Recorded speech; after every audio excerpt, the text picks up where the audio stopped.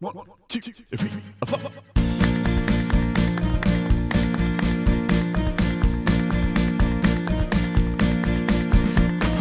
Big Miles here tonight, real talk dynamite. Thanks for listening, it's good to be together.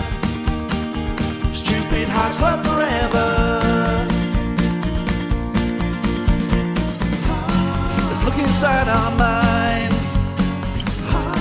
You never know what we might find. Welcome to the Stupid Hearts Club podcast. This episode was recorded while my podcast was still called GSOH. Don't be confused, you're in the right place.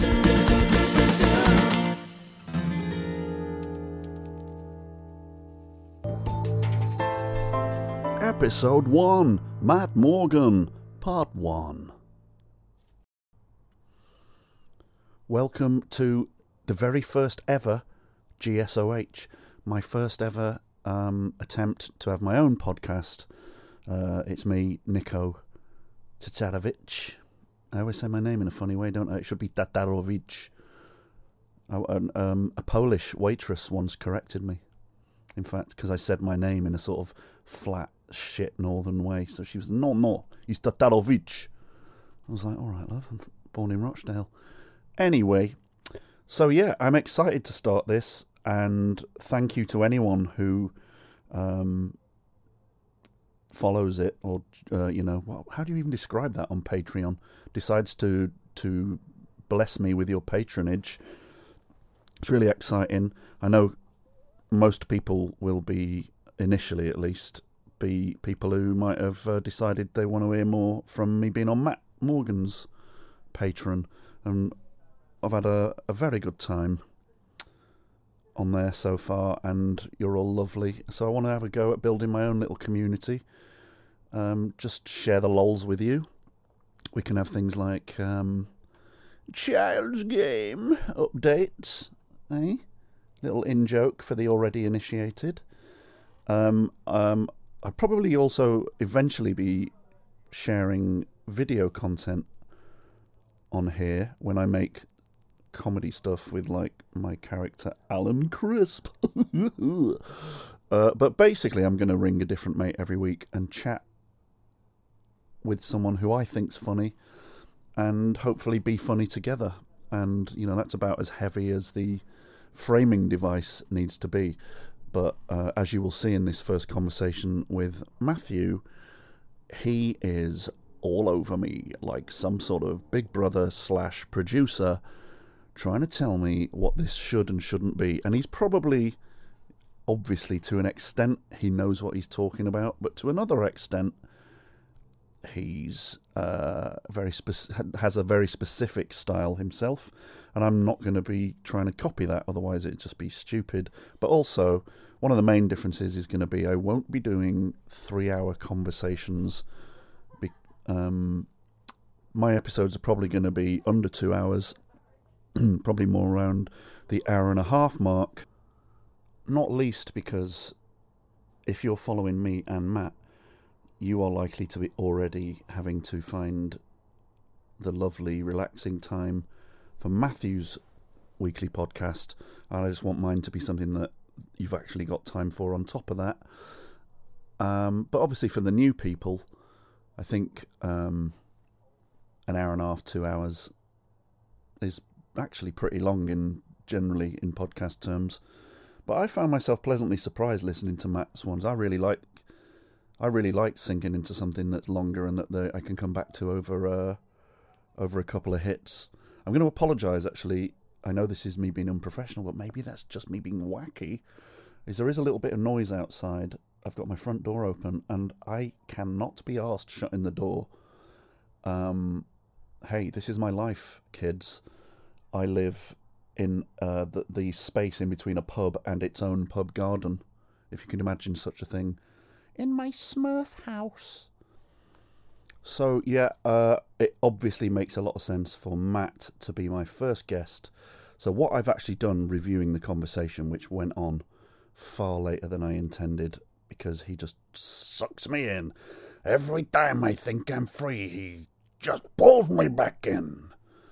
I've actually cut it almost in half. So what you'll get today is this bullshit, then a nice about an hour and a half's chat with Matt, which includes some epic bants, but also some quite serious comedy chat when we get into the sort of where did our influences come from and stuff. But then the interesting thing is, I think, because I want it to be short, I think what I'm going to do is release the second half of that conversation next week as episode 2, so that your first 2 episodes of GSOH are me and Matt. And what's interesting, I'll come back to it at the end, but basically there are some issues with the second half of that conversation which begin to seed themselves in this conversation, because there's a certain amount of bickering between Nanny and Nanny. And that, I think, gets even worse in the second half. But I'm kind of intrigued by it. So we'll come back to that. But for now, please enjoy the first phone call and pod chat with my good buddy, Matt Morgan. I'll be back after the conversation to check in, and we'll have a little bit more fun before the end. So, here we go. GSOH. Good sense of humour. Okay, so I'm about to ring Matt Morgan, who I'm going to have as I'm going to have him as my episode 1, because I wouldn't be doing this without him. I'm very grateful. But also, those of you who've listened to us together on Matt's podcast, and we've had a lovely time over a few episodes, and people have been very nice about that, actually. All I want to say is, now that it's my show that he's on, things are going to be different. And I'm going to be quite hard on him. I think we can all agree, certainly initially, my aim will be to wind him up and make him feel like I'm teaching him how this job should be done. Also, he's specifically told me, and he's been a sweetheart doing this, that I should just be careful not to keep going into like a quasi Alan Partridge voice too often, which I think is a bit unfair because he does the same thing. So he's trying to look out for me, but he specifically told me not to do that. So I'm probably gonna do that more, just to make him worry, because you know how he worries. And he'll be texting me and leaving voice notes going, "I mean it, mate. Oh, seriously, I just want you to. I'm trying to help you. So let's just all enjoy that. So I'm going to give him a ring. Right, first of all, teething problems straight away. One, Eric the cat now wants to go out, and he's probably going to make me have to get up off my seat. Secondly, Matt Morgan has just said, just making a cuppa 1 minute before we're due on air, and now he's saying 6 minutes after we're supposed to be on air, I'm now doing a speed poo, which I'm taking to mean he's actually on whiz, meaning his little willy will have shrunk as well. So he is going to be all over the bloody place. He also says the guest is always right, which let's bear that one in mind next time I'm on his fucking show. Anyway, I'm going to try again, calling Matt Morgan. Come on, you cunt. That is no way to speak to a guest. Where have you been, you cunt? Can you, just before we get into the hilarity, I've got, AirPods in. Are they working? Are they working all right? Can you hear me and everything's normal? Yeah, same question to you, sir. Yeah, I feel it's good. Let me just check this level on this. Nico has a breast. All right. Let me just check on these. Nico has a lady's gland. Okay, we're good. Okay. It's quite sore, actually, at the moment. Maybe you're starting your period. Oh, you see, I was going to cut all this out, but it's fucking already probably the best bit. Yeah, keep that in. Right then, we're off. We're off. Right. So, well, thank you well, for let's doing pretend- this, Nico. And welcome. Yeah, whoa. Sit in your guest chair and shut up. Oh, I like it. Go There on. you go. I've started with an Alan Partridge for you already. Yeah, you got to stop doing that. Well, I've just decided that because you've said that, I'm going to do it on purpose. No. Just to see how you react. As your friend, and let's be honest, comedy uncle, I think that you rely on the Pervy comedy Partridge uncle. voice, which I is rely on fine. it. My God. No, but we So all do aggressive. it. But in your now that We you're all do it. shut up. You can't do this. I can. You can't start this by saying shut up. We're not started yet. What I'm saying is, as you begin this endeavour into creating your own content, right? You can't Yes. use somebody else's shtick. You can't. It's not stealing, but you've got so many of your own shticks. I'm going to. I've invented one already called Clever Alan. Oh, no, that's already called Alan. Alan, see? No, I've got another one called Jeff the Partridge. Oh!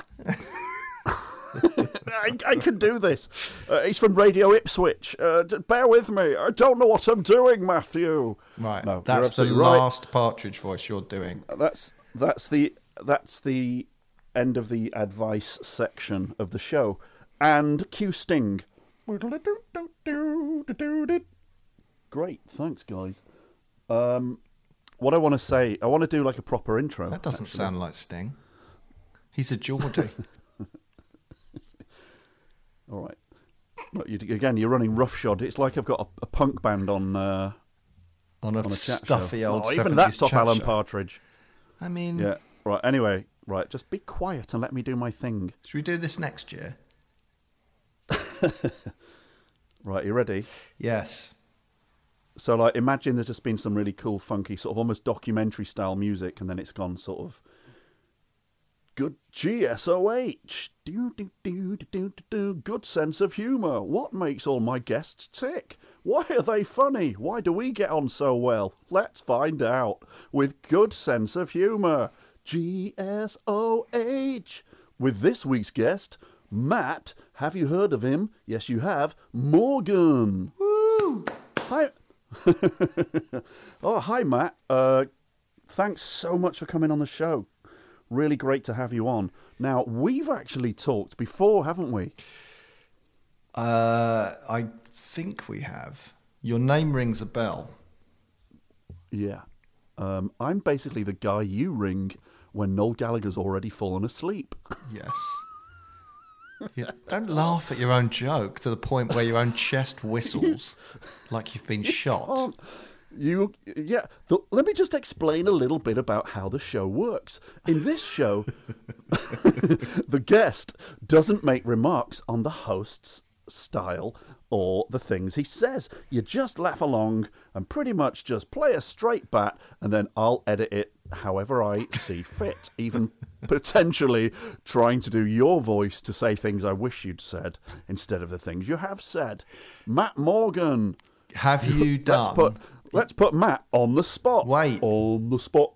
On the spot. Oh, God. This is, I mean, you're overproducing this. But have you done your own solo intro? Have you recorded that, or are you going to do that afterwards? That is none of your business. Oh, I bet you're going to do it afterwards and go, he's a playful character, but he knows his place. So anything where he sounds like he's taking the piss out of me in the way that a sort of errant schoolboy Reverse engineer. might. Yeah, I'll reverse engineer the dynamic to Yeah, make it like exactly. I want. That And then you're- edit it like really, really choppily, almost like sort of, what's he called, who does the mashups of like Alan Sugar and stuff. Yeah. What's he called? Cassette boy. Oh, you know, Cassette Boy. It's going to be like, and Matt Morgan, and he's going to be like, you are the best, Nick. Oh. Yeah. Oh, yeah, am I? And are you an idiot? Yes, I am an idiot. Well, You're the king of podcast already. Well, listen, all I would say to you as a seasoned podcaster is don't make the edit too difficult, and that sounds too difficult already. God, it's so boring. It's like being in the car with your big brother and you've just passed your test and he's like, just a little word of advice, if you ride the clutch, you can actually, and if you tailgate a lorry, you can actually cut 15 minutes off your journey.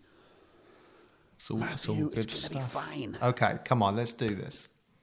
All right, so listen, joking aside, I think I've explained to you that I am, I'm lightly applying some sort of reason for this being my podcast and not just trying to copy your podcast.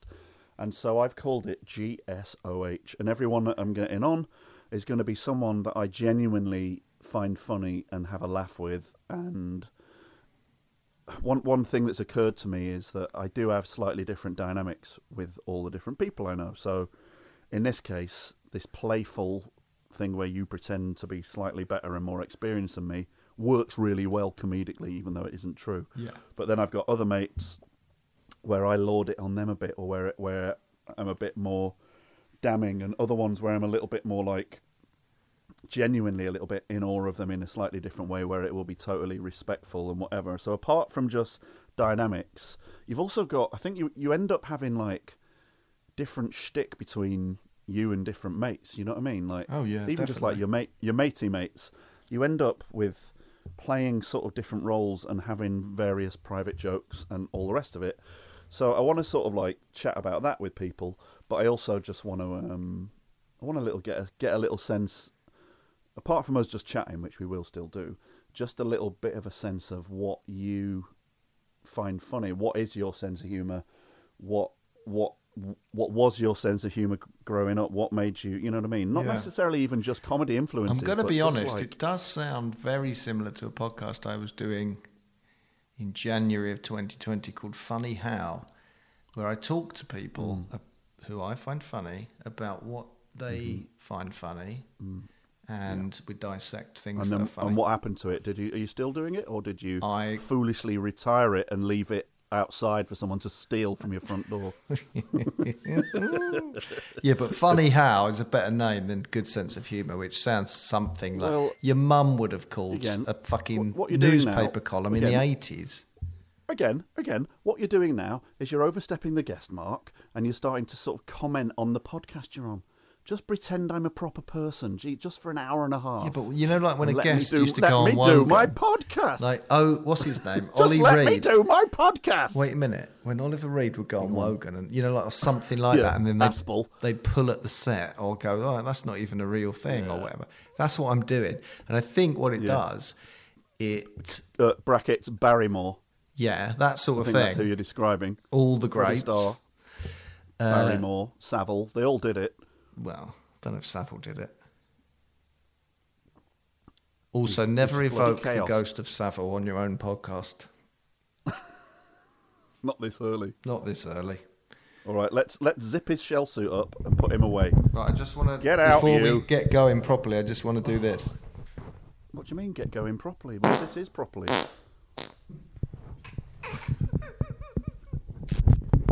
What's that? Oh, nothing. What have you done? Just a fart. What have you done? All up your fucking Wogan set, you boring old 70s bastard. Would you say that don't know comes what to under do. the catch-all term good sense of humour? I don't think it does. I think it was bloody disgusting. So, when you first became Matt Morgan, did you ever imagine... That's my Parkinson. Yes. Let's get that start You've off got with Parkinson's, we So- know that. that. I've got Parkinson's of the tit. Oh, how is the tit? Oh, it's fucking aching today. Mate, you know what you should have on this Fucking podcast swinging around. with your achy little tit is you should have an agony aunt bit where the tit has a voice like, hello everybody, and it answers people's queries and problems. A grumpy tit. Grumpy little tit, but that's also Grumpy quite little sort of tit. loving. Oh, what's the problem? Well, I don't know, do I? Yeah, like Well, I that. don't know, do I? It gets Or really paranoid, harassed like- by the people asking, like even mem- though like- that's its job. Like my mum in a posh restaurant. Yeah. Well, I don't bloody know, do I? I don't know what bloody it's called, Chablis or Chablis. My money's as good as theirs. Come on, we're leaving. That's You it. grumpy little tit. That's it. Yes, Right. Matthew. Sorry, I'll do I've that. been rude and silly. Well, you have, and like it's not your show. So Can you see the football score from where you are? I'll tell you something. Let's just set the scene Go for on. the listeners and ultimately viewers when this becomes an Amazon TV series. I can see the football. It's still 1-1. Is it? Sweden and Ukraine 1-1, and the post has been hit, or the bar, 3 times in the last few minutes by various teams. Oh my God. So let's just let's be clear. We want to ride the wave of a bit of a good mood today, don't we? And so just so that you know, viewers, this is coming to you a mere couple of hours after England beat Germany at Wembley. 2-0. It was an absolute buzz, and now, as I speak, there's 70 minutes gone to decide who we're going to be playing on Saturday. If I get my shit together, I might try and release this podcast before Saturday, so that we can, Become the voice of football. but crystallise this moment Yeah. and still be basking in the glory of our country feeling good for like a few days after such a shit year, and obviously after so many years since we've ever beaten Germany in a tournament. Matthew, can you answer a football trivia question? When did we last beat Germany in competition? I'd say it was a World Cup, and I'd say it was probably not that long ago. I'd say the 90s. Well, you're wrong. Why? It's actually when we won the World Cup final in '66. Is that the last the time last we beat time. Germany It's in not- a competition? It's not the last time we beat them. It's the last time we beat them in a tournament. Oh, right. Yeah. But that's when it matters, isn't it? Fucking The rest hell. of the time, I mean, it's pathetic that we... it's fucking incredible. It's great. That we still go on about 66. This is the thing, though, being like supporting England, right? If you support France, Portugal, Italy, Germany, or whatever, when you lose, it's like, oh, for fuck's sake, we've had this, we've won this Yeah. before. When we don't lose, especially out of the groups, then it's better to be an English fan because the reach, it's not like you're, like someone really shit, right? I'm not going to name them, but some of the countries, our brother countries, who weren't ever going to get out of the groups, right? So we're always meant to get out of the groups, but then we're not meant to really get any further. So when we do well, it feels like a dream, doesn't it? It feels like, is this real? Whereas if you're France and you do well, it just feels like, come on, yep, we've done this. So I think we're perfectly I half agree. poised. I half agree because we sort of do know we're a bit rubbish. Like, it's a rainy, sort of cold, fish and chips and Morris Minor country, right? And we should always remember that. So it is kind of amazing when we're up against more glamorous countries and they play this like gorgeous football Glamorous, and all the rest of it. Germans. No, but I mean, when it comes to like a proper World Cup and you've got Brazil, Argentina, fucking Spain, hell, yeah. Italy, France, like they're all places we would go on holiday, and all the people in those countries probably wouldn't come here, right? Do you know what I mean? They Maybe would. a I reckon bit they of would London. just to see. London and the lakes, Yeah. maybe Stratford upon Avon. But anyway, the point being, what gets me is it is amazing when we do that, but also, I mean, straight after this game, Rio Ferdinand's already talking about us winning the competition. Yeah, silly. It's just like, for fuck's sake, calm fucking down. Although, basically, I think it's great. We've had a brilliant moment. We might get to have another brilliant moment on Saturday against either Sweden or Ukraine. We should just be happy with that. Like, it's my mate's birthday on Saturday. We're definitely going to his house and having beers, and the match is on. Great, that's brilliant. Like, stop going on about as soon as we win one single game. Yeah, but they're well, pundits. this They're is our going to do tournament. that. But It's just embarrassing. I for think. me, it's they don't like do it in. Yeah, go on. we beat Germany 2-0 and knocked them out. Right, that's enough. Like, we've done enough there to if we don't go any further. But I don't want to tempt fate in the same way Rio was. But so we've got Sweden or Ukraine. Well, I've just watched the first half. Neither of them worry me at all. Right. I know anything can happen. Sweden look quite good at this point, to be fair. Oh, do they? But so it's going to be probably Sweden, right? But I honestly think if we can beat Germany, we can beat Sweden, right? Then Yeah, who else we beat is them. there? We beat them in the last. We we beat Sweden in the last World Cup, didn't we? And that was actually our most convincing proper game. After we beat, I don't know, we beat like Lapland / Mongolia about 19-0, didn't we, in the second game? But anyway, yeah, I can't remember. It's been. I have enjoyed the last few days actually, where you have suddenly. I think you're fully into this, aren't you? You've been watching all the games, really into it. I tell Is that rare everyone for you? this. No. Honestly, every competition when it's nice and there was one year, and I know Love Island's just started again, but it must have been. So this was meant to be 2020, so it must have been 2018, and that was the World Cup, wasn't it? Yeah. So when the World Cup was on and Love Island was on, and it was really sunny and hot, I was just properly. It was just like World Cup, Love Island. That was my life for a while. Really, it surprises me that you can cope with Love Island. I just cannot. I mean, I was the same from Big Brother Series 2 onwards. I've not been able to look at any single sort of reality TV people lying around just fucking normal twats trying to win a thing. I just can't fucking watch it. Yeah, I know it must. It makes me angry. It's because you probably see a lot of yourself in it, but because every time I send my application off, and look, I stopped myself doing Alan there. yeah, I know. Every time I send my application off, And I say, I can play the spoons, I can do whatever. I'll be the random old guy. No, but what I liked about that first series of Big Brother before people knew what reality TV was amazing psychological experiment. Exactly. And then since then, Agreed. it's just like this is a way to get famous for cunts, right? yeah, it's just shithouse. Load of fuck. But Love Island, although I did sort of go off it, I think I've missed one series, that winter one I didn't watch. But it is quite an interesting social, psychological dating experiment where you sort of see echoes of when, like that girl got the guy she wanted and then she suddenly went all needy and psycho and lost him. And you see things that it's sort of interesting from a psychological Yeah, I point think of view. I get that that's what people tend to say, but I sort of also think it's got this gross, just it's just Topshop's fucking window, innit? You know what I mean? It's just like everyone looks exactly the fucking same, and I think it's all part of that kind of weird, super vain Instagram sort of world, and it all that stuff that when we did that clip show and we were having to watch fucking clips of all these people, we wanted to fucking like headbutt a pencil. So I just can't be doing with it. But I do love a footy tournament of a summer. Yeah. By the way, I don't know if you can hear this, but because I live right next to a pub, there's actually people going, "Oh, hey, ooh," outside. Is it in time with your if TV that's- or is it slightly off? It's slightly off because they're on like a sort of satellite link, Yeah.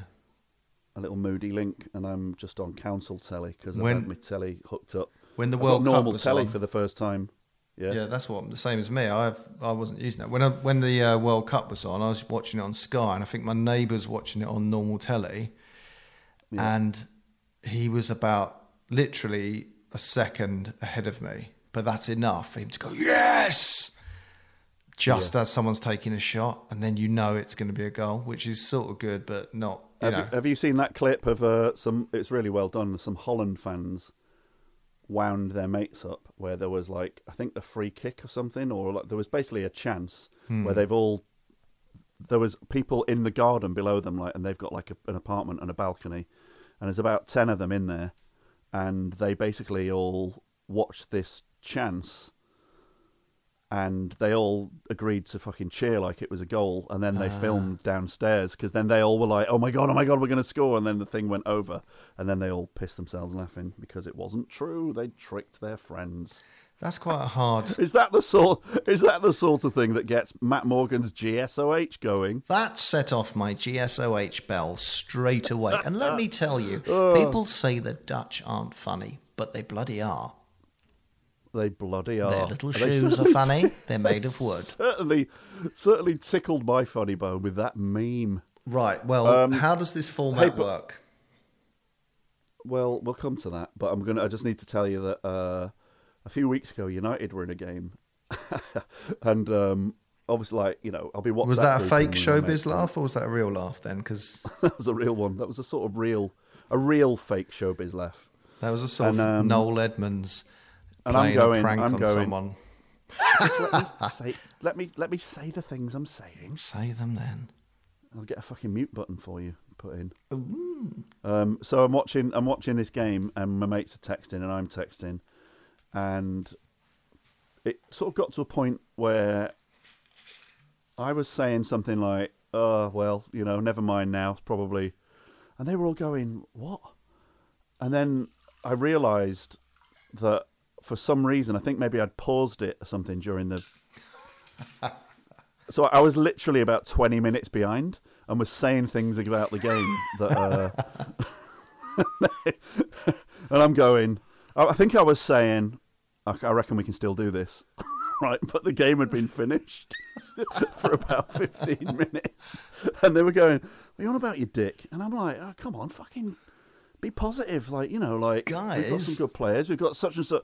We've got all fucking, you know, such and such on a bench, and they're like, "What are you fucking on about? It's ended." I was like, "Is it?" It's fucking like 20 minutes late, and we all laughed that I'm the tit of the group. Well, I mean, I could have guessed. So I'm going to use that as a little segue, Matthew. Yes. Amongst your proper mates, right? Because obviously you lord it on me like you're some sort of, like, you know, cool guy with his collar turned up at school who's got an earring, and I've just started in the school, and you're like, "You better hang around with me, mate, if you want to stay safe." Like when I was at school with my mates, basically I was daft enough that I could make friends, and so I was never really in a position where I was like the whipping boy or anything like that. But then, obviously, with the mates that get to know you best, they know you long enough to see you be like, basically like Screech out of Saved by the Bell a few times, and then like you've got that position as the one who's going to do something for a laugh, but actually end up looking like a tit, but will be good for the laugh and all that, right? So, for example, like, I can remember we used to all walk around acting hard and that, and you like, you know, fucking like, get some fags, I'll smoke, I don't care. And I always used to light the wrong end of my fag, and all my mates used to laugh. And the other thing I used to do is, like, obviously when you were a teenager, you used to spit a lot, didn't you? Yeah. Just fucking. It's a big part of being a teenage boy. I'm gonna fucking spit. I quite regularly spat down my own coat. Yeah. I mean, I've done my it. My mates thought it was hilarious. So even though I thought I was just like the one who's going to be... I'll be the one who goes in the newsagents, does a stupid voice, makes everyone laugh in the shop, and, you know, like the good for a dare, if you like, you know what I mean? Yeah. But in reality, they were laughing at me as well as with me because I was spitting on my coat and lighting the wrong end of my fag and, you know, whatever. So what was your comedy persona sort of like early on? Do you know what I mean? Were you aware of being funny around people, and did you play on it or anything like that? How did that work? Well, I was little, and so even like as far back as primary school, I honestly remember, I think I did speak about this before on a different podcast, which was my one, but it was like, I clearly remember a couple of jokes I made. One when we were doing comprehension about a leper that these two boys meet. You know, when you read like a little passage and then you answer the questions. The first question was, how many people are in this story? Yeah. And I said 2.5 because 2 3/4 because it was two boys and a leper, and got a laugh from the whole class. But the best bit was the teacher trying not to laugh. You know, like look, where it's like they're trying to maintain order, but you've undermined them. Yeah. And I really remember that, and I remember even young. The only funny thing I remember from being little, and it was when I was like 3. My Auntie Julie, who lived next door, who wasn't actually an auntie, she was a 16-year-old girl babysat us, but she's still like, she's like an auntie now, right? Her mum, Mary, rest in peace, I was really cheeky, and I said to her, I used to get in trouble for picking my nose because I had compulsion to pick my nose. And she said, she used to tell me off for it. And I said, I want to, I mean, I was 3, so forgive the comedy writing in this. But I said, when I'm older, I'm going to get a nose tree so that I can pick noses all day long, or something like that. I was 3. Very good. She loved it. Hey, come on, the that's crowd pretty roared. Also, pretty good. With her, she caught me weeing in my garden around the same age, and she said, "Does your mummy and daddy know you're doing that?" And I said, "Yes, it's fine. I've only got a little white willy. My daddy's got a big brown one." And so in your face, Mary. And I remember, and my mum and dad used to, like, they remember, you know, when like someone remembers something, then it becomes like part of your family sort of folklore of once Matthew said this to the neighbour. I've got one of them where the pools man, no, in fact the tax man came round. My mum had her hairdressers and her books were in disarray and all that. Oh God! And the tax man came round and she was all flustered because she wasn't ready. But I came to the door and got my little willy out and said, "Have you seen that?" Fucking tax that, you cunt. Seen that, have you? Got one of them? I said, "Have you got one of these?" I think that's what it was. "Have you got one of these?" And he was like, "I'll come back another time, Mom." And she was like, "Well played, son. Well played." That's mind games, mate. You dealt with it. Listen, between me and you, could you, if Mummy makes this hand signal, could you do that again to get us out of the situation, like in the post office or something? It's like, "Madam, we need to fucking cues a bit long. You've been putting magazines up your jumper," and she's just giving you the elbow. You're like, "Have you got one of these? Have you got one of these? Did I do it right, Mum?" "Oh, he touched it. He touched it, Mum. Leg it." "Mummy, can I have a special yogurt for doing my trick?" Oh, don't say special yogurt. Stay up late. Don't say special yogurt in no, I such don't mean proximity. It's not a sex thing. Well, it sounded like a sex thing. Sounded like a cry for help. I'll give you. It did. But a special yogurt back in those days was my mum used to buy, in her way of like having a little moment where she's thinking, "Oh yeah, classy. Brenda's feeling classy. She's going to get herself a champagne and rhubarb yogurt from Sainsbury's, ready to watch Auf Wiedersehen, Pet. Do you know the what? phone off the hook." I, as a child, was never allowed this, and then we had it at someone else's house. But was it called a creme caramel? The thing that looked like a sort of yogurt that was like 70s yellow and brown. Oh yeah. And then you turn it upside down, peel the little thing off the bottom.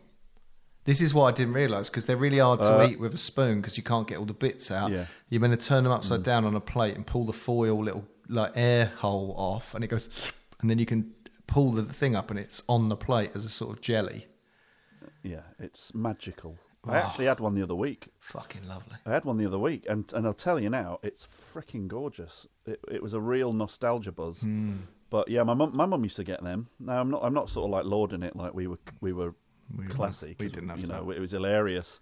Last night I had a curry for my dinner, and sort of for old time's sake, I had a brew with my curry.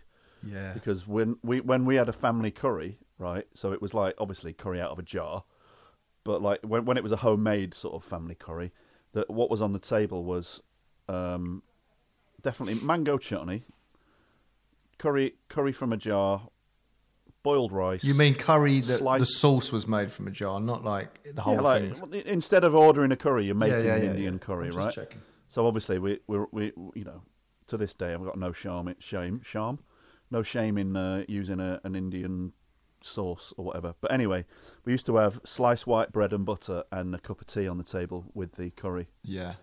That's as working class and northern as it gets, I think. I like to drink tea with spicy food because when you drink the hot tea, you get an extra level of mouth burn from it. Interesting. But when I was a kid, no matter what the meal was, there was a plate of sliced white bread cut into triangles, buttered, margarined. That's with every meal. And the only time that it paid off was when you had spaghetti bolognese and you made a bolognese sandwich with the bread. Oof, yeah. Wasn't that fucking lovely? And the bread was all sort of marvellous. covered in juice. But Did you eat like gammon and pineapple and No, we didn't home-fried eat. chicken chasseur and all that shit? No, there was a lot of like meatballs in sauce from a tin with it comes Oh, with, yeah. and then that put over spaghetti. Sometimes my big sister yeah. made the dinner because my mum was working or whatever. We had some like my mum and dad. Now you'd think like everyone's much more cultured now and knows what hummus is, but at that time, I mean, I think we spoke about this on that deleted podcast I made. Well, not deleted, but ruined podcast where I didn't have hummus till I was at university, and I not even heard the word or anything. And then one night, some guy said, "Do you want some hummus?" And I was like, Some "Yeah, magical sort of Jim Morrison figure. yeah," as if he'd said, "Do you want some acid?" And then I tried Try it. some hummus. Well, what he did actually was he made a toast. He put toast in the toast. I've talked about this numerous times because it changed my life at the time. Toast in the toaster, get it out. One side cover it in hummus and one a thin layer of brown sauce. Push them together, cut it in half. Fuck me, you have that late at night when Really? you're pissed. Yeah, really works. Yeah? Mm, Do you reckon it'll work with reggae? I think it might be better. I've controversially all but replaced brown sauce with reggae. I haven't got brown sauce in, and then if I see brown sauce in the shop, I'll think, I've still got reggae. I can't do Like reggae it's because sort of- it's got gluten in it. Oh, right. I didn't want to bring the vibe down. Here we go. Just Anyway, wasn't this meant to be about dead air. me? No, we've got dead air. You've ruined it. When I was funny as a child, and now we're talking about what's in your fucking cupboards. Well, we're allowed to wander about and have fun, but yeah, please do tell me. So you were funny then. I can remember the first time I thought, It's not People are about you. oh God, this is hard work. Just so everyone listening realises, I know you all think you like Matthew, and I will continue doing this because it's out of respect for Matthew being the only thing I've got going on in my life that isn't a disaster. But let's be honest, when I talk to my other guests, as you will see in subsequent weeks, it'll just be friendlier. Oh, come on. There's nothing friendlier than somebody ripping the piss out of you and ruining your show. Anyway, so who wants to go first? Who? No, So you're, go the on, thing you were is, you're saying right. when you were a kid. But if I start going, oh, and another time I was funny, and I do them all in one show, then there'll be nothing else to say, will there? So no, you're right. Come on then. Well, listen, the dynamic, right, of... So when I was at primary school, I was like cheeky, answering back, but, with a funny thing, but still getting my work done and sort of being still intelligent, like still on the right side of... I wasn't getting in trouble, really. But then secondary school, there was like the cooler kids who were like... Generally, it's sort of separated vaguely along sport lines, isn't it? So there was like the bigger, harder kids... And I definitely wasn't one of the cool ones. And then there was the real fucking sado kids. And I wasn't one of them. But I definitely had a foot in both camps. But it definitely wasn't one of them, but I did only hang around with them, and they were the only people I knew that talked to me. And they wouldn't even talk to me. I hoped to be one of them. But it was brutal. My boys' school was all boys' school. And... it was, it chilled out actually when people reach about 15, 16 and I don't know what happens, but some people develop a little budding sense of empathy and it chills out a bit. But like 12, 13, 14 boys, just fucking brutal. This is where my little boy's headed now. And obviously he's been having a little bit of a challenging time with having some anxiety stuff going on, which is a lot about at the moment with the pandemic and all that, and school being disrupted. But yeah, I do. One thing I notice in him is him talking. He actually talks about the boys. Like, Dad, you see this? This is me and the boys. So like, he's totally in love with the idea that he's now part of a crew. Yeah. But they're mainly on their main interaction isn't gaming, but they do see each other, but it's mainly like the banter world that they've got clearly exists as their Xbox Live. I think it's world. different And, now. I think it's different. I think they'll be all right. And also, there's an awareness in children that, like, of anti-bullying and mental health, and like I reckon there'll be kids who are even at 13, 14, like out, you know, gay, trans, There is an whatever. awareness. Yeah, but like There at my is an school, awareness. fuck me. I mean, there must have been kids in my year who were gay, but nobody was anywhere near showing any signs of it for fear. I mean, if you showed, like, this is how brutal it was. I remember two specific things. One kid I know came into school one day all shell-shocked because he was about 14, and he found out he was adopted and basically told some people, right, because he was in shock. And then they just went to everyone else, he's adopted, and everyone was like, gutted, you're fucking adopted, and just like that was brutal. Adopted. Yeah, and it was like it was just mental. Yeah. But I had a sense of like, that's not, you know, that's not very funny. I've got a few memories like that. That's an interesting area though, is things that felt very funny at the time because there was such a buzz and a camaraderie around something that just felt like it was. Oh, it was fun. brutal. Some of it was brutal. Yeah. But you look back and you think, like, you know, you didn't think of yourself, you know, who the bullies were, but you have little moments where you go, oh, we didn't know, we wouldn't have understood that could have been really hard for that kid that was getting the brunt of it that day or whatever, right? Yeah. I think I already told you about Daniel Bunting who kicked the head off a pigeon. Yeah. Right, so he wouldn't have got any sympathy, and that's weird. Looking back, hang on, didn't you hide his name last time because he's an MP? Yeah. God, that sounded like kettle boiling. Oh. Sounded like a kettle in a caravan. Boil a kettle and pour it over his mum's car. Anyway, look, but just I might edit. I'll probably edit his that name out. But like, no, the other thing that I remember was somebody's mum died. This wasn't in my school. This was in the school up the road where some of my band. Already funny. Already funny. Came into school. I'm trying to think how I can say this without saying any names. I just don't say the word. He had a gum infection, and his nickname was Scummy Gummy, right? And I swear to God, the next time I saw him, everyone was saying, "Scummy Gummy got no mummy," and but it was almost like he'd go, "Yeah, fuck off, yeah," and then he'd like have a go at them back, and everyone was. It was just brutal. If you had any weakness, you had like asthma or spots. Oh, fuck me. Even just like, do you remember people who had a packed lunch? And there were certain kids that had, I can remember a kid, there's a few kids that they seem to have something that got called a special drink. I don't know what that meant. But whatever it was, I saw them as like weak people who could sort of like die if they had a normal drink. Yeah. Maybe their parents were like anti the crap fizzy drinks it was probably just sensible parenting. It's probably water. We just all had, you just grew up in the north and it was like, oh, you got to have a special drink. Look at me, my drink's not even blue. This drink's see-through, miss. What's it? Why can I see this drink's made of glass? This tea's see-through and cold. Why is this tea like that? I don't know why.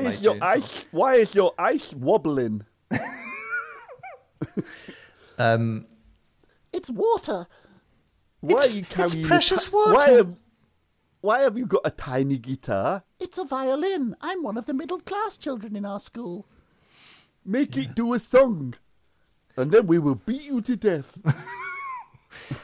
It was bad, wasn't it? Were you at a boys' school or mixed? No, it's horrible. Was it mixed school? No, it's a mixed comprehensive, very much along the lines of Grange Hill. Right. But it wasn't a rough school, but I mean, you know, it's fucking South Manchester. There's certainly the next schools around us, right, which were Barlow, which is literally Noel's school, Noel and Liam. Yeah.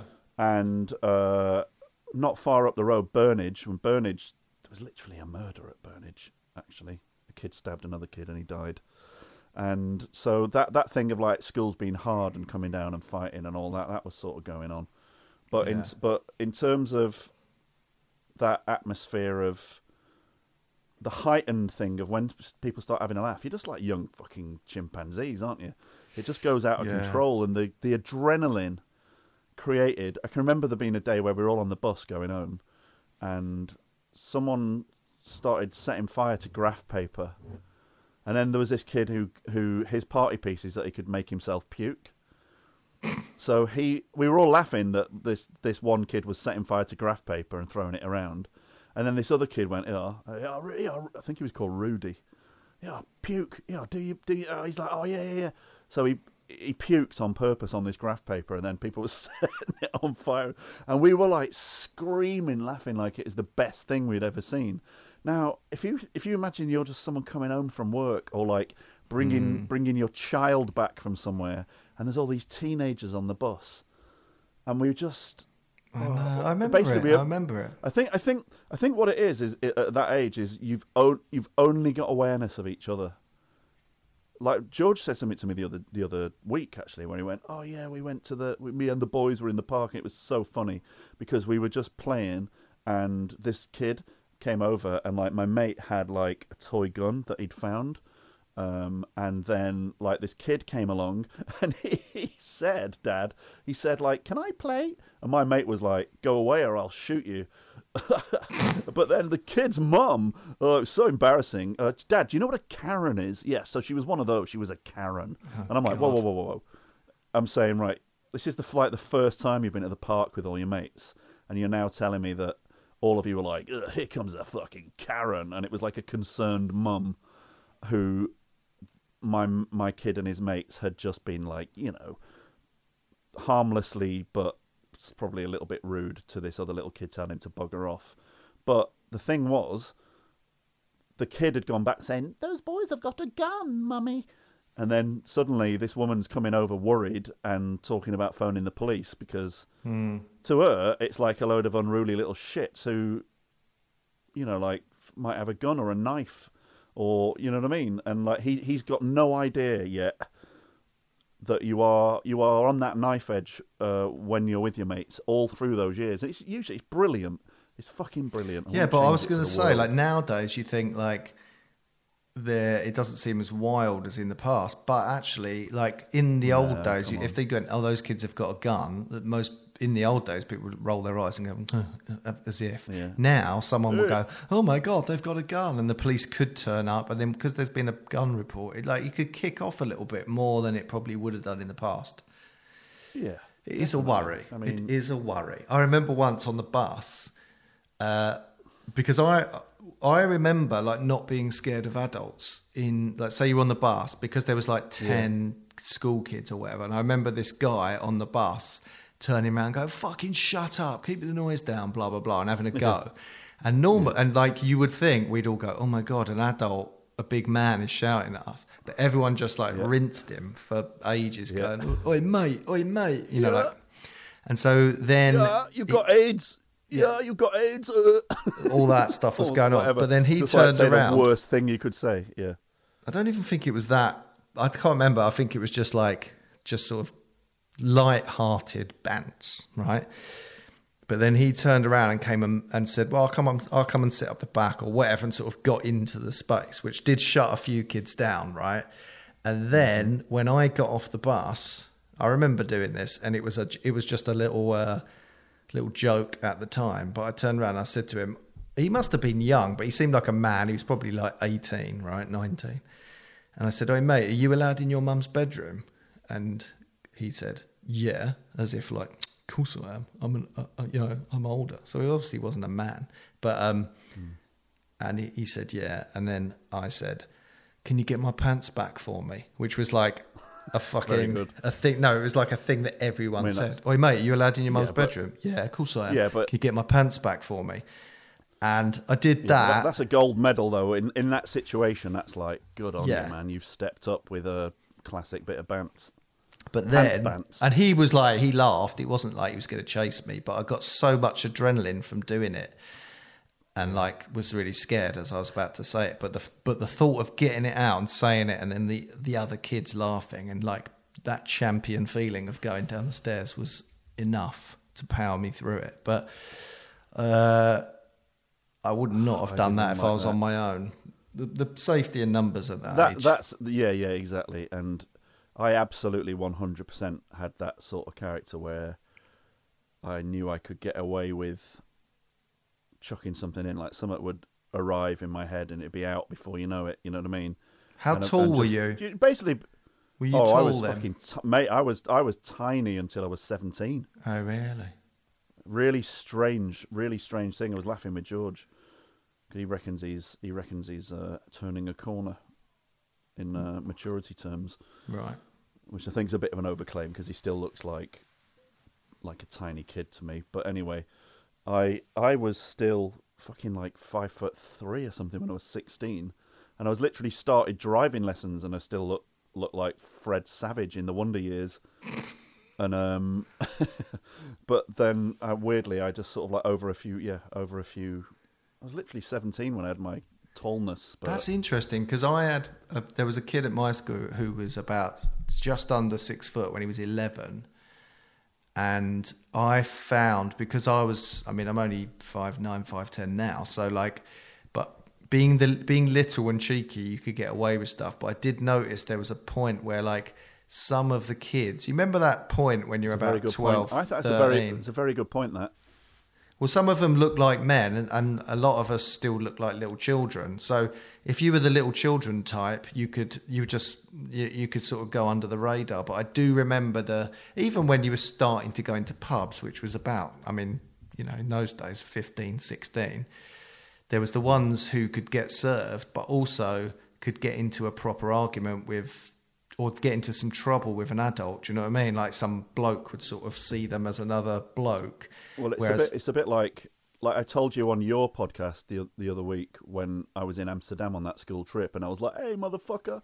And this sort of like hairy-assed 40-year-old man wanted to kill me. Yeah. And that was like really scary because it's like this is the same thing I do every day, and I just think I'm being funny. But but the flip side, you're right. of it, being little, you get away with a lot. Yeah. But people don't. I think we're boys, right? And it is boys. You're the king of the castle at school. Even if you're like being bullied, you're still bullying somebody. It's just a brutal sort of melee of bullying, right? And everyone's just ripping the shit out of everyone, and you know where you stand. Yeah. Then you're suddenly in the real world, and it just does. The same rules don't apply. Someone could just turn around and beat the shit out of you, or. Yeah, I don't know whether I've already said this, right? So stop me if I've already dropped it on a poddy. But I was making my mates laugh one day, and we were at the bus stop. It's mainly going home from school based, all of this, isn't it? Get your ice pops, cause a bit of trouble, go home. So I was at the bus stop with my schoolmates, and there was two nuns, which is the start of a classic joke, isn't it? Two nuns. Two nuns at the bus stop. One of them's wearing moon boots. So I'm there with all my mates, and I'm like, "Oh my God, it's Moon Boot Nun." And like 40 kids laugh out loud, right? Because the words moon boot and nun are pretty fucking spectacular together. Yep. And she was wearing moon boots, and it looked pretty cool. So I kind of wasn't being horrible to her, but it was like I was going, "Oh my God, you're amazing." But at the same time, there's now 40 kids laughing at an old woman. But to make it worse, I then did the moonwalk around her. And whilst going dung dung dung dung dung dung dung dung dung dung dow, doing like Michael Jackson. Yeah. And I look back on that now and I think, oh dear, that was just two old ladies that help people like at the local hospice trying to get a bus to like go and buy some tinned pilchards. And then they were surrounded by like 40 kids going, "Annie, are you okay? Annie, are you okay? Are you okay?" Yeah, but... And we picked them up. We picked them up. We got our boots off and threw them around. And we just picked them. We threw her over a fence. We didn't. I know you didn't. We didn't do that bit. But... we didn't do that bit. I doubt it was that bad for them. Yeah. I mean, a worse thing was like... And what you're doing when you're doing that, some of the kids that are around are like kids who you know how it is. It's like anywhere, like, stay on the right side of them. So I knew that if I made a load of people laugh in front of the kids who you don't want to get on the wrong side on the same bus, who get that bus every day, they're going to be like, oh, this guy's fucking mad, I love him, right? So you're sort of, it's a manipulation game of going, I'm up for a fucking laugh. I'll be your entertainment, so that you like me enough not to beat me up. Now, I always used to, when people say, oh yeah, humour's like a defence mechanism, did you stop it to get bullied? I think, no. I never had anyone, I never felt like anyone was trying to go there with me, like, where it was like getting your way out of bullying. But certainly what you're doing is you're going, all right, this is the weapon I've got. And There so was, I'm it gonna was. use I don't it. know if it's Going because to use it around those people, because then they'll be like, I'm your friend, I protect you. Anyone punches my little funny mate, I'll kill them. Yeah, but it's either because all you're doing at that age is trying to escape boredom. So, like, when your mate starts setting fire to graph paper, you think, oh, something's happening, great. So if you're a provider of things that aren't boring, then that protects you because people want you around. But I do think there was some cachet given to ripping the piss, where, like, there was hard kids who could just fucking turn around and batter you, and, like, everyone knew who they were, right? Yeah. But there was also, if you were constantly ripping the piss, bantering, and if someone had a go at you, you could have a pop back and get a laugh, then they'd think, I'm not going to do that to him again. So it was related, like, it's like non-physical fighting. So I think even the hard kids, right? You know how quick a nickname or a bit of banter can really stick, or everyone laugh. And so, like, there was a fear, like, basically when you're that age, you just don't want to look stupid in front of everyone. So I think humour can protect you in some ways, but then it probably gets you into more trouble. I don't know. I think you're right. I think it's like people say, like, I developed my sense of humour to stop myself getting bullied. And I think, Yeah, but I developed personally, mine using bullying. And I perfected the art of humour to bully people. by being horrible about the weaker children who weren't as quick as me. I mean, you know, I realise now that there definitely were times where you were rinsing someone who might have been a bit of a soft target, and it's like, oh, fucking hell, I hope that was okay. GSOH. Good sense of humour. So, let's get back onto some GSOH business. Well, GSOH is the name of the show. It's the name of the game. It's the name of the game. It's the name of the show. Can I give you a little Matt Morgan. Can I give you a little hint, a little tip? Oh God, here we go. Go on. Well, you ask a question, and then you push me aside to answer it yourself. Then there's no backup question, and then You haven't got any questions. tell the same story about the moonwalking nun that you tell me every day. No, you've never told me that story again. I'm joking. But I do, but there was a serious thing underneath that, and it was, please let your guests talk. Please Fuck's sake. find out what makes them tick. Yeah, I want to know what makes you tick. If you just shut up and let me ask you. Go on then. Matt Morgan, what makes you tick? No, what I was going to say is two things I want to talk about. One, what makes you tick? And two, what makes us into, why have we come onto this sort of little sense of humour that we've got together? I think that's the thing that I can obviously do that with every guest because it'll be unique. Whereas if I just go, oh yeah, when I was at school, I was the funny kid. I can't say that every week. So we've established that I was funnier than you at school. That's all good. Fine. What early on, you get to sort of like college age, university, whatever. What are you what are you wearing as your fucking comedy badge in the same way that you've got the bands that you're into?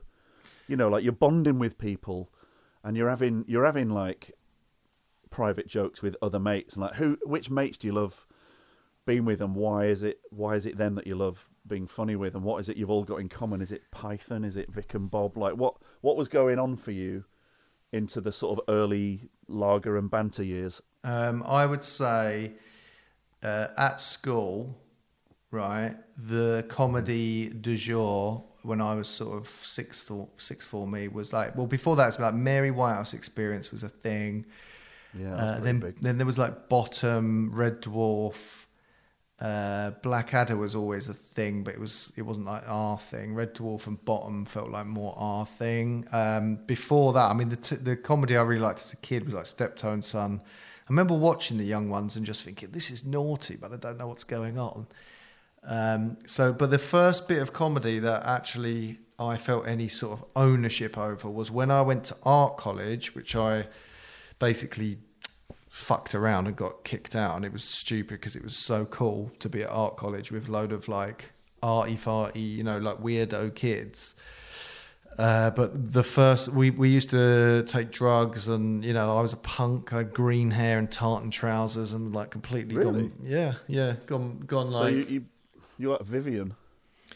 yeah, maybe it was a Young Ones influence, but like no, it's just that me and my mate Rich discovered the Sex Pistols because he shoplifted Anarchy in the UK, and we knew what the word anarchy meant, and we liked it, and we used to do anarchy signs. Brilliant. We shoplifted that tape. And I took it home. That's a good story.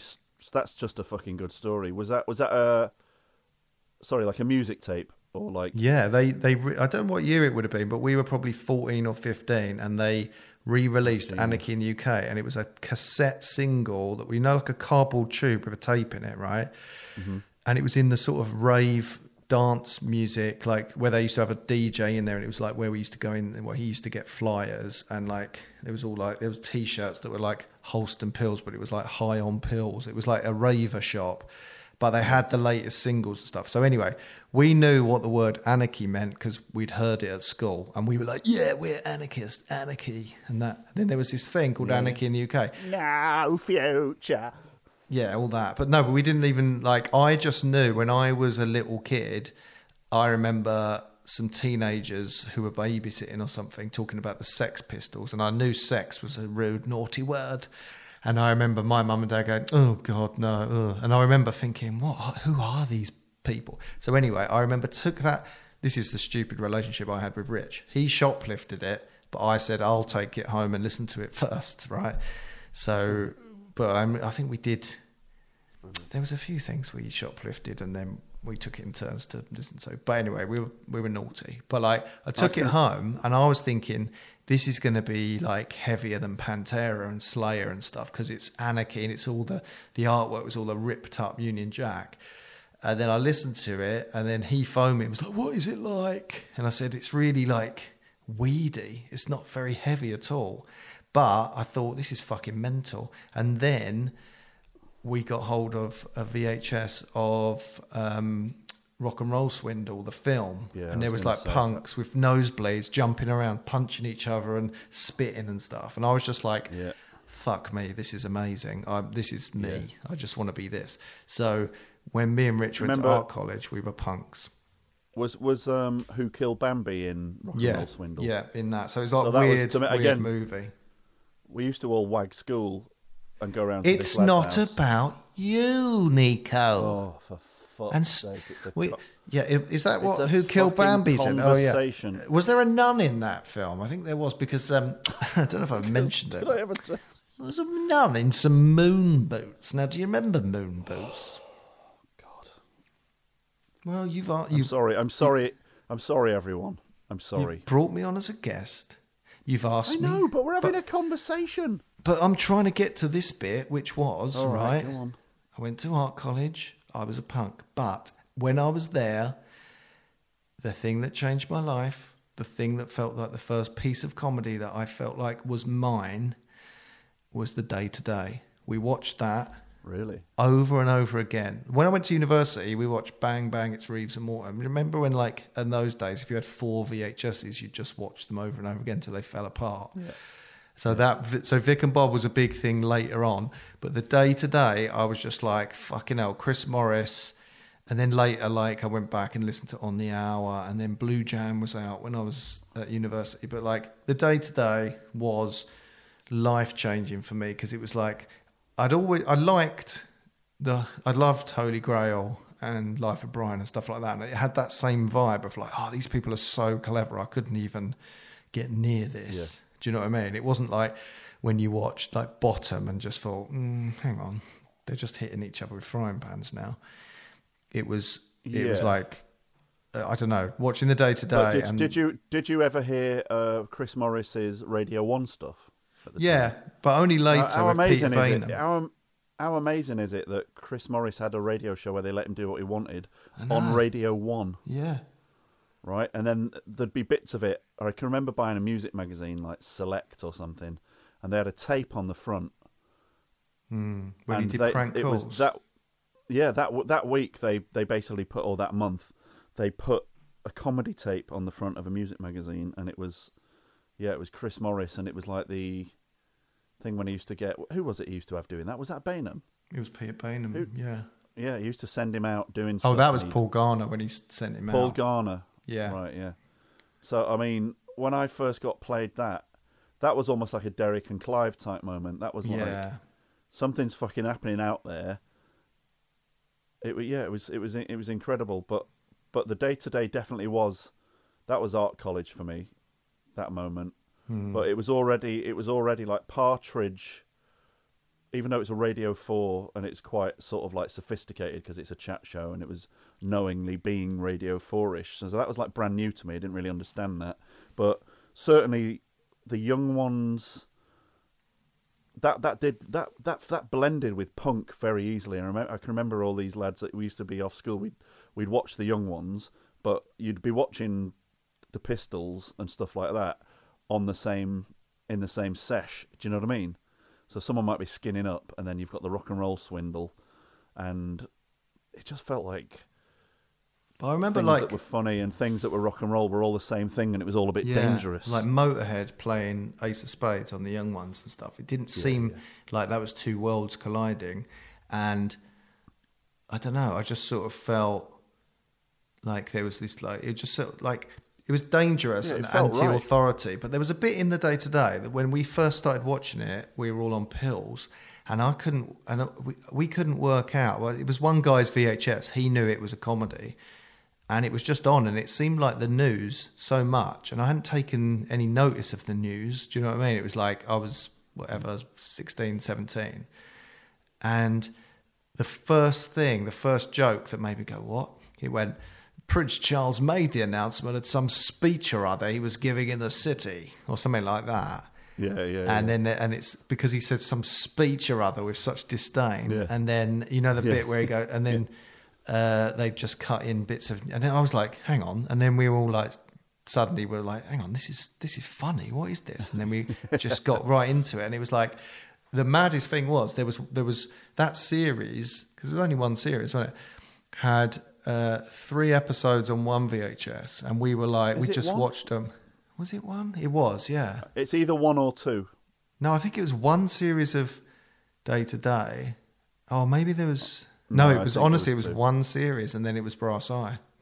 Fuck, maybe you're right. I can't believe I don't know this for definite, but whatever. There was one. We had one VHS which we watched to death, and then somebody went, oh, there's another VHS. We literally had watched it 50 to 100 times until we realised there was another one with more episodes on it. Oh. Yeah, and that was the one where he goes, this is a war, and there was a war. But much. God, it was so good. I've not watched it for so long either. I mean, Alan Partridge is one tiny part of it, and look at how far that's fucking run. It's still one of the greatest ever moments of sketch character comedy, and it's ironic having the football on now while we discuss it. But the first time it showed him doing his sports report, with the football, and it's like goal, and then he just went twat. Yeah, that was liquid football. It was so fucking funny. The first shit, another one where he kicks the ball and kicks it. Yeah. When the ball bounces out of the net and he puts it back in. Yeah, that was. Oh, it was so. But what about when he's like so instant? You join me when he's doing the Tour de France. He goes, "You join me in the helicopter above the race now, looking down on the cyclists who look in a mad way like cattle from up here, but cattle on bikes and like all that stuff." You just reminded me that this is a beautiful thing about the sort of formative love of comedy that I don't think I really still have in the same way. Yeah. Is that I would say, like, because I had like my mum living in Spain and I had some mates who I got on with out there. So when I went out to visit my mum, I would take with me in my hand luggage or in my case 3 or 4 of the VHSs with the comedy that I was buzzing off. And we would get around my mate Oscar's house and we'd all be leathered. And exactly what you're saying, it's like, where if you went somewhere, you might take it with you to go, you've got to get on this. In the same way that now you just send a link to someone. Yeah. You should literally take a fucking VHS with And you. the VHS was such a blocky, bulky thing, wasn't it? Yeah. And you they know, also could die in a VHS player. I've still got those VHSs. I cannot. There are certain VHSs, even though I can now just go on YouTube and find all that stuff, or it'll be on Amazon or whatever.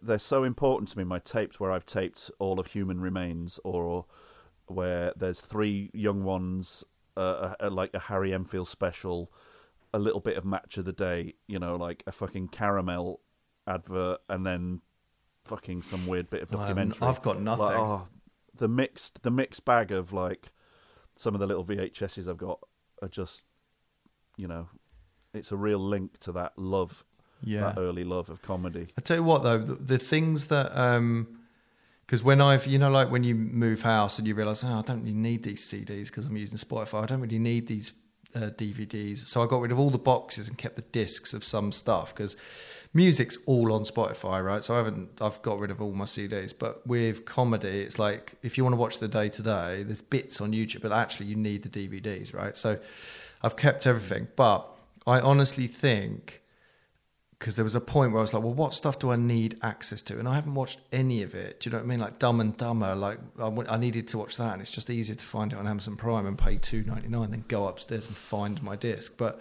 well, yeah, but the things also, sorry, just to cut in with that one. Also, we moved on from DVD too readily for my liking because the package of buying the thing and also there being bonus features and maybe, you know, fucking DVD commentaries.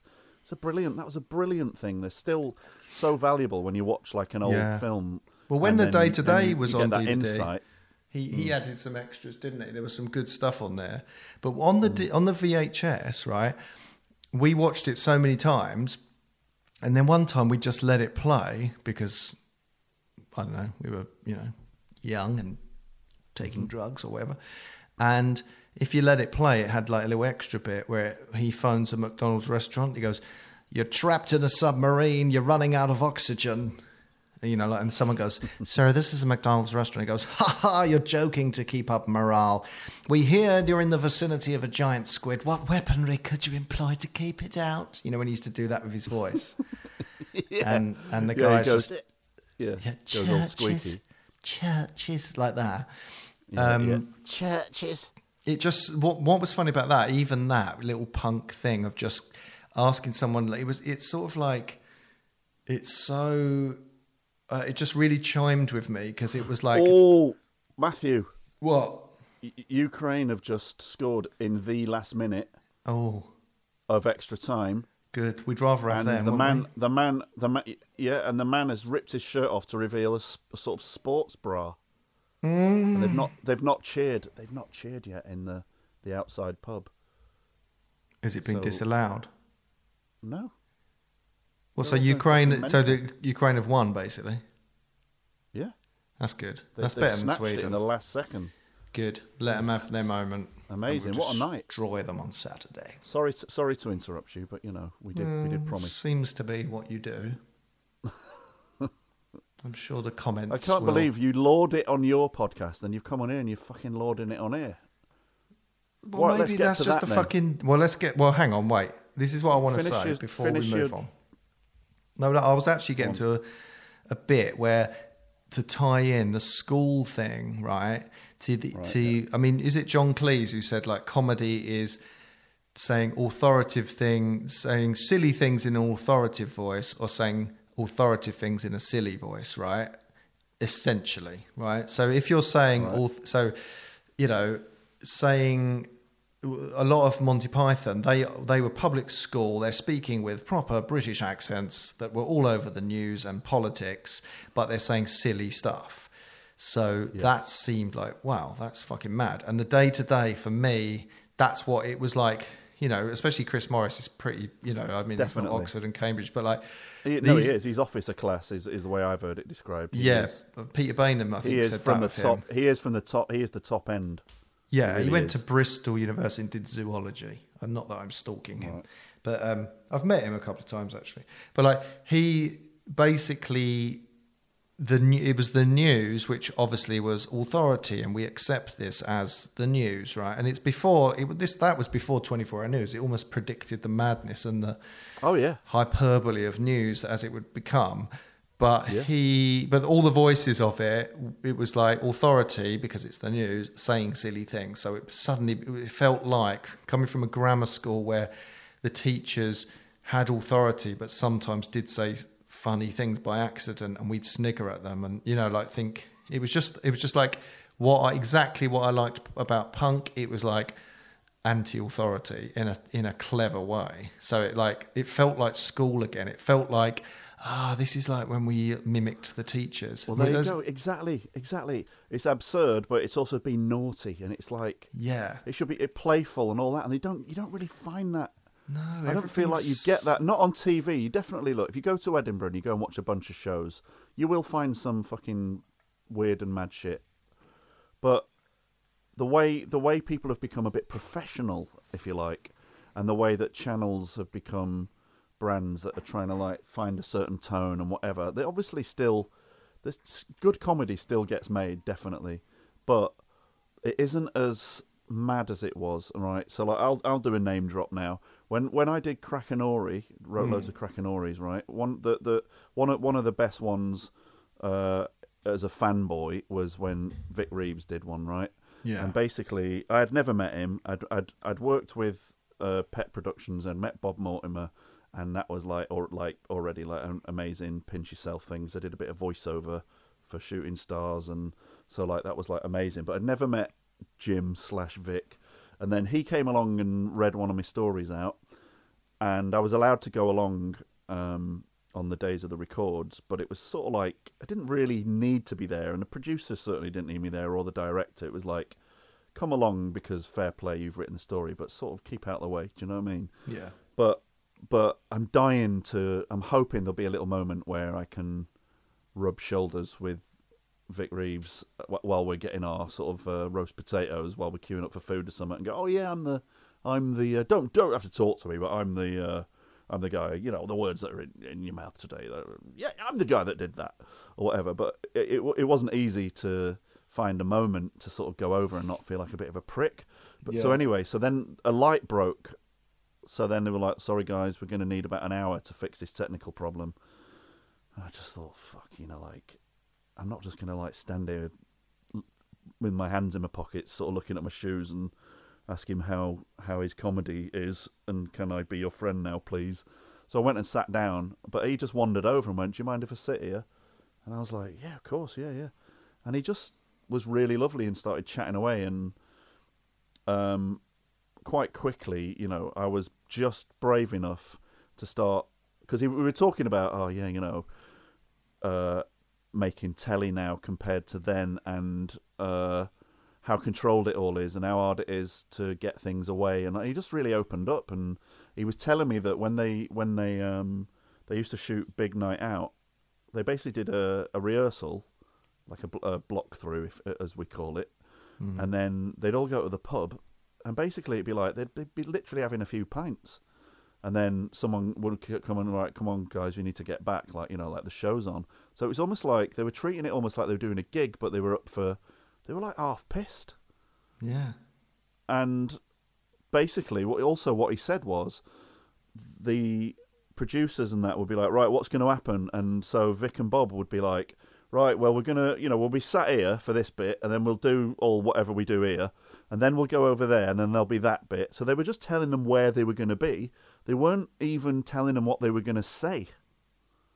So when you see Big Night Out, which for me, I can remember a few years later, I thought other Vic and Bob stuff aged better than Big Night Out in terms of it was Yeah. amazing at the time, but it was so mad that it sort of didn't really have anything for you to grab onto when you watched it retrospectively.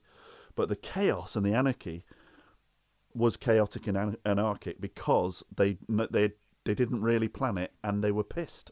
Yeah. and it was That's like because it came from a groundbreaking live TV. thing, didn't it? So it was like, I guess that's how they did it in Unbelievable. pubs, and then they just kept that going. They both yeah. like I mean, a that's drink. it. So someone was brave enough to say, "Well, we love this night. This is amazing. How can we get this on TV?" And they've been brave enough to go, "Well, we need to not overproduce it and not fuck with it too much." And it obviously worked because it made them into those characters that are allowed to be naughty, and that was the best thing about watching them. But So you that know, was just like a real privilege having that chat. with Vic and Bob and the Day to Day, I think you used the word absurd, right?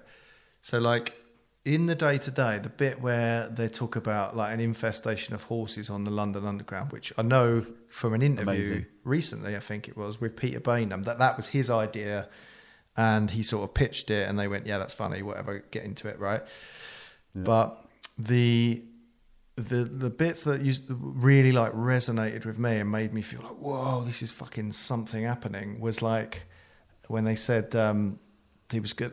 Some MP was going to go into the tunnels later armed with a special gun. That bit, Yeah.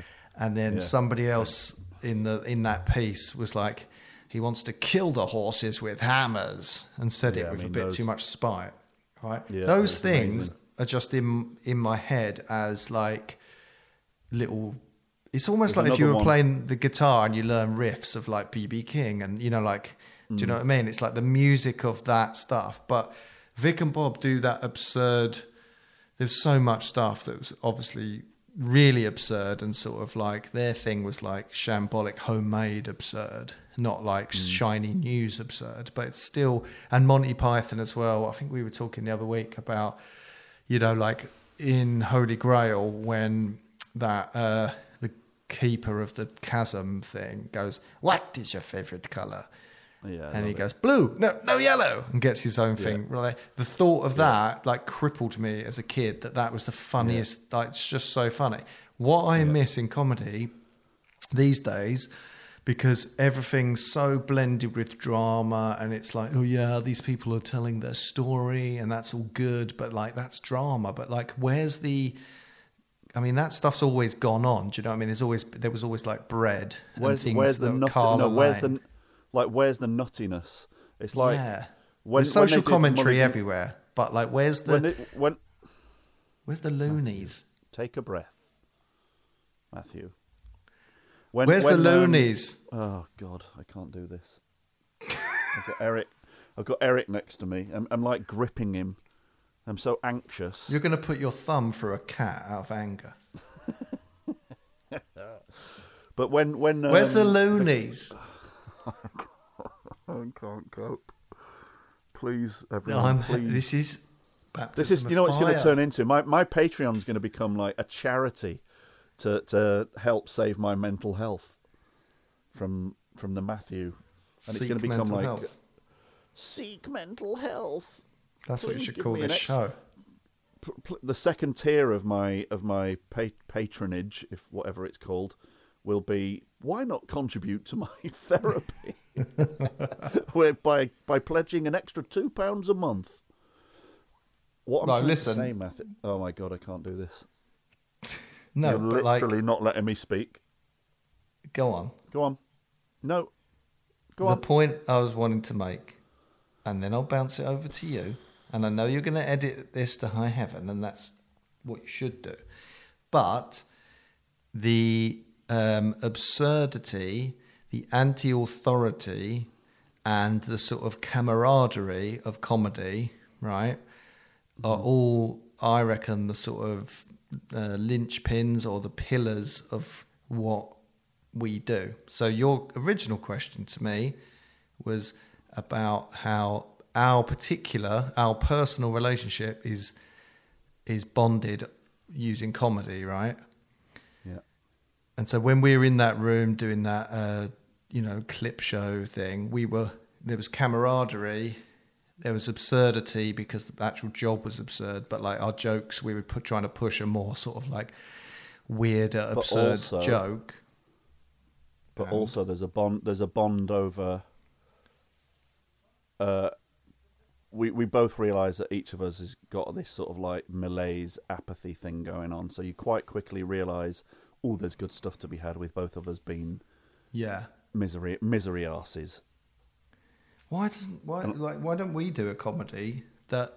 Because like the Day to Day, Monty Python, Vic and Bob. I out of those things, I would say Day to Day stroke Monty Python, where you sort of like take the voice of authority, undermine it, but it's not a sitcom. It's like, you know, essentially the Day to Day is a sketch show, I suppose, or a parody news show, whatever. It's a sketch show.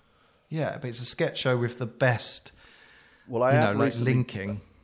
I have told you this, but I've recently done a pilot of a spoof Netflix-style documentary type thing.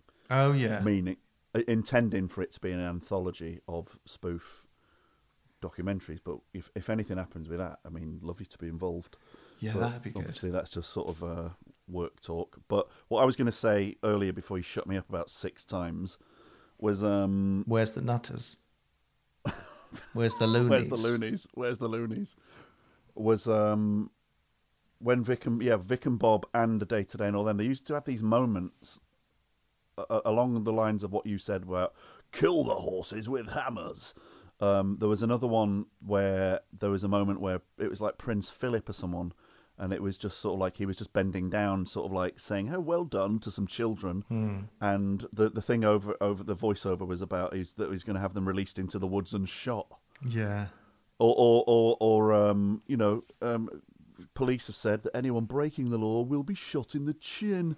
Yeah. And also, like, Vic and Bob had a thing when they did Mulligan and O'Hare, which was already funny, and they had like basically my boob's like a Mulligan and O'Hare boob, isn't it? Oh, love it. Right.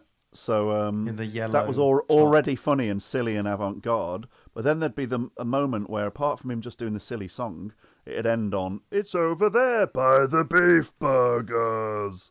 Yeah. And so what that was like, it was like putting the wrong sound in a bit of music and going, we're doing this thing, everyone's getting used to this thing, we're being like Foster and Allen or like some sort of Irish sort of like folk duo, but we just want to surprise you, so we'll say this mad little thing. And that's the thing about it, feels like that is missing a little bit, where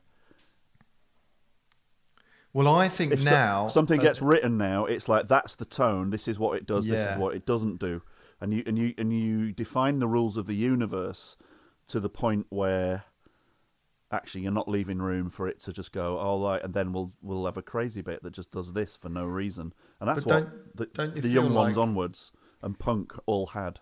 Yeah, and don't you feel like now, I mean, as much as, you know, and I do love The Office and stuff like that, but I feel like now, because Vic and Bob were just making each other laugh and people trusted them, right? Yeah, and the Day to Day, especially when he did Brass Eye, it was like people were like, oh God, you know, this is fucking crazy. But they trusted them and they got on with it. And I suppose that's easier to get than Vic and Bob, which is a lot more trust, because you just go, these two are making each other laugh. It was all trust, all the way back, right to Monty Python. But now it feels like...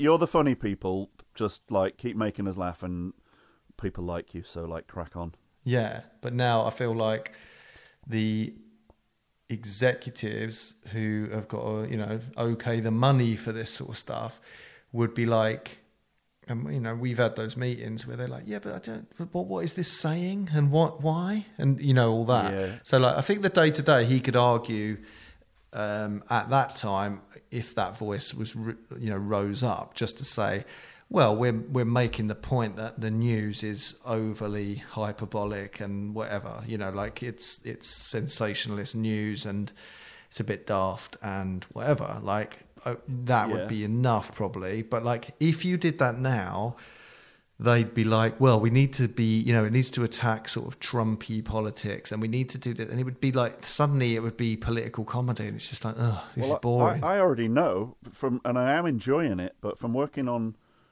Spitting Image in this day and age, there are definitely there are areas that you'll go, we won't. It's not even the show's fault. It's like the climate and the existence of social media means you won't go to a particularly edgy place.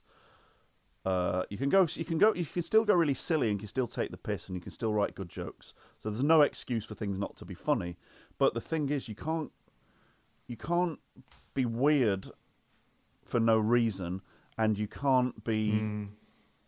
You sort of can't be risky at the moment, and it's a bit of a weird thing, especially when you're doing satire, to go, oh, we'd all love to say that, but we'd probably end up getting so much shit that it's not worth it, so we'll go with another angle, and we'll try and make that funny. You go, well, that's letting people off the hook a bit. Yeah. You know? But anyway, the other thing is, agreeing with what you're saying, is that what happens is things get over-defined, and everyone sort of tries to work out exactly, as if you're releasing a new fucking mayonnaise that needs to taste exactly right, so that it's not exactly the same as Hellman's, but it's slightly better than Heinz, and this is our take on mayonnaise. It's just just fucking relax and let people be funny, and just don't over-define it and let it sort of find itself. You know, that's something that seems to have gone. But then saying that, it's impossible to, when we doing what we do, and we've been doing it a while. I always love talking about the genesis of me loving comedy. It reminds me how much I actually love it. But actually now, all right, I will watch the odd thing, but I don't really have that same obsessive relationship with it that I had then. Yeah, me too. And it's weird because now it is what I do. So that's great, but nothing will ever replace falling in love with those things. And it doesn't mean that that's the only stuff that's funny, but I can't get excited even with stuff that's really good. People say, have you seen that? Have you seen that new show? You know, there's been all sorts in the last few years. Baskets is a good example, because that people were going mad for that. And also the other one was, what's the one with the two girls walking around New York, and they were really funny. Broad City. Broad City was good. So now and again something comes out which is, oh, this is sort of the punk one now, and you go, oh great, all right, I'll watch that then, because apparently it's really different, and I'll get it, and I'll laugh, and I'll think it's great, but it's that thing of you'll never be 16 again. So when it comes down to it, the love still comes from, for me back then, it still comes from a period in between the young ones and then right up to Big Train and the League. But do you think, right, with Broad City, I loved Broad City, but then, you know, like an American thing, it's after 4 seasons or whatever it was, of okay, I get this now. But that's comparable to Vic and Bob in the sense that they were two friends with the same sense of humour, just pushing it, and it was quite surreal and absurd in places. But what I miss, and I'm trying to work out, is it just because I'm now, it's like me saying, oh, I miss, grunge. It's am I just a man out of time? But the thing I love about Peter Cook, especially his interview with Chris Morris, which is that Why Bother thing, which is amazing. But Peter Cook, Monty Python, Chris Morris, I can't think of anything else that's exactly like that. But they are all white English public school boy types, right? Who are doing it's the old guard. It's the old guard. It's almost like they've got the voice of the elite, and they're mocking the elite. But what it is, what I like about it, is wordplay and joyful, sort of intelligent. I don't know. It's they're just enjoying the absurdity of words and authority, right? And now I do think they'd be noted to death about why. But what are you saying with this? Because comedy's got so muddled up with messaging. Yeah, but look, we've all been talking about it in our game for a while. There's obviously some really fucking good producers around, but the producer job has actually sort of taken over as the most important bit, shaping the stuff, and that's just the way telly's gone. But then that's why I think it's great that comedy now grows outwards from telly and goes, right, well, we don't want to be told what to do, so that's why you have podcasts, and that's why you have, fucking Patreons and OnlyFans and Twitch and whatever else, because no one's telling anyone what to do, and that has to be where proper creativity is allowed to flourish. We've gone all serious here, but there you go. That's No, it's good though. It's like a thing, because one of the most enjoyable podcasts I've done in these recent run of podcasts was when me and Terry Minot, and we just improvised. He was Ronnie Corbett and Michael Caine, and I interviewed him, and we did minimal preparation, and it had the vibe of a sort of Derek and Clive thing, because we were just winging it, and because he's so good and just sounds like Michael Caine or Ronnie Corbett, and he's fucking quick on his feet thinking, it was really fun and silly. Okay, you're saying I'm stupid. No, I'm not comparing you at all, but you are stupid. No, I'm saying he can be in a voice and mess about, right? And I had the easier job because I was just the interviewer, just being me basically. But you still got to sort of keep up and think and try and build sort of little wobbly bridges of comedy before they collapse and stuff. It's fun, and it's like what I think a lot of stuff doesn't do is just that sort of fucking about with your mates stuff. Not only that, fucking about with your mates, but just trying out your chops, if you like. Like David Reed does it well. He's got a good podcast where he will pretend, I forget the name of it, so forgive me, David. I will try and remember and put it in. Anyway, so yeah, David Reed has this podcast where he gets people on, and he has written a pretend history of you, right? For example, right? Right. He would say, Matt Morgan, so you were in like a German techno band, weren't you, in the late 80s? What was that all about? And he'll set something up for you that you've then got to play along. And it's really, like he gets people on who are good at improv and who are good character people, and it's fucking great. Good. Because it's nice. It's just good. You want to watch people's brains working a bit. You know what I mean? Yeah. And everyone would, even like, Phoebe Waller-Bridge, right? How many interviews she must have done where people go, where did the idea of Fleabag? Do you feel like women in comedy? All those questions that she's just done.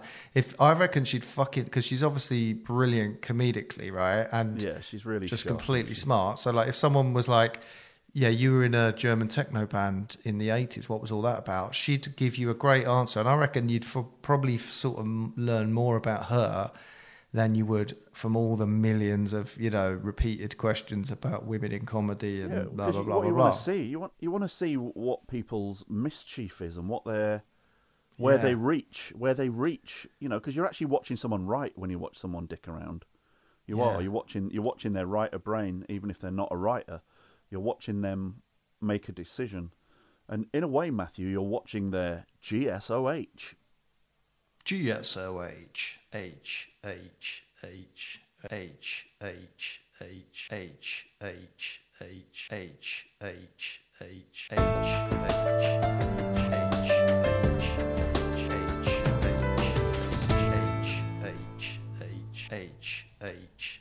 All right, mate. Matthew, thank you. Well, that was part 1 of episode 1, or was it part 1 of episode 1 and then the next episode's episode 2? Of course it is. What am I saying? So anyway, I want to share with you the second half of that conversation. It's almost a bit of a cliffhanger. I mean, we ended on all right terms there, but as you can see, there's a little bit of tension in there with Matthew acting like he's my father, and that I don't know what I'm doing.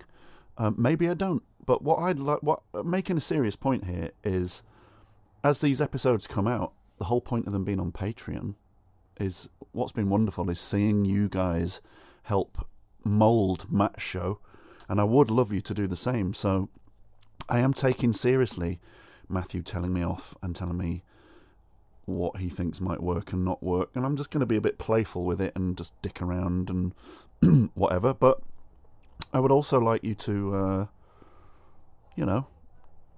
point me in the right direction, or I can get a gauge of what people think of it when you have dialogue with me in the comments. Yeah, I kind of want to make a point over the episodes, especially when it's me and Matthew.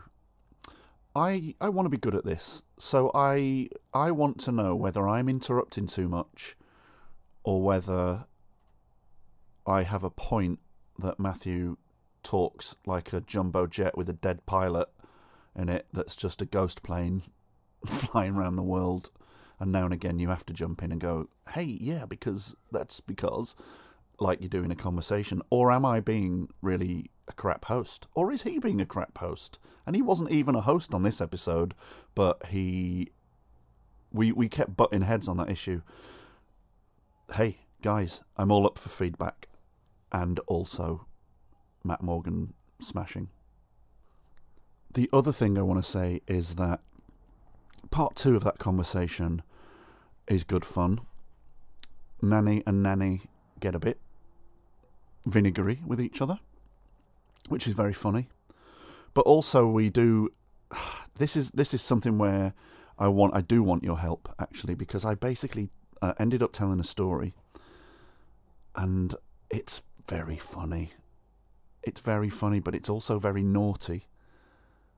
And one thing that has been happening since I've appeared on Matt's podcast is that over on my Instagram account, I will get some of you lovely people who are now my mates on there dropping a little reference, a little seek mental health or child's game bomb in my other social media. I only really go on Instagram, but yeah, and I like it. I do like it, but but then there's a problem in here in the sort of secret world of Patreon. I would like to be able to tell stories that maybe don't end up on my Instagram feed, so that, well, what I'm saying is I've told a story that's got some family members in it, and I can't let you hear that story unless I am confident that you promise not to reference it in the way that you will want to reference it when you hear the story.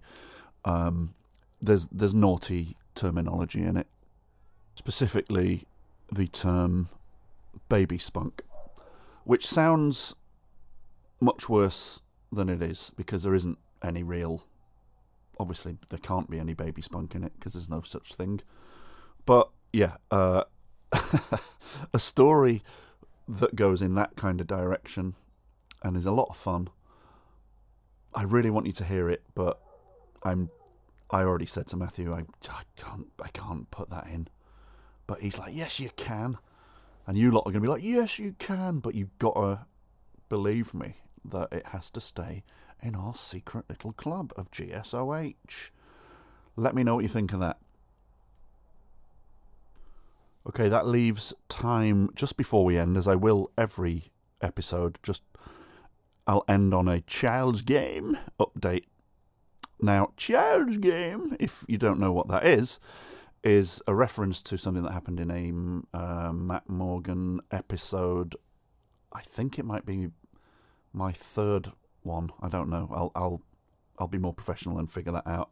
But what happened is I told a story of where I live, the local village Facebook page, which regularly features photos of odd, random, little weird objects that people round here offer to each other on a Facebook group, which is very sweet, actually.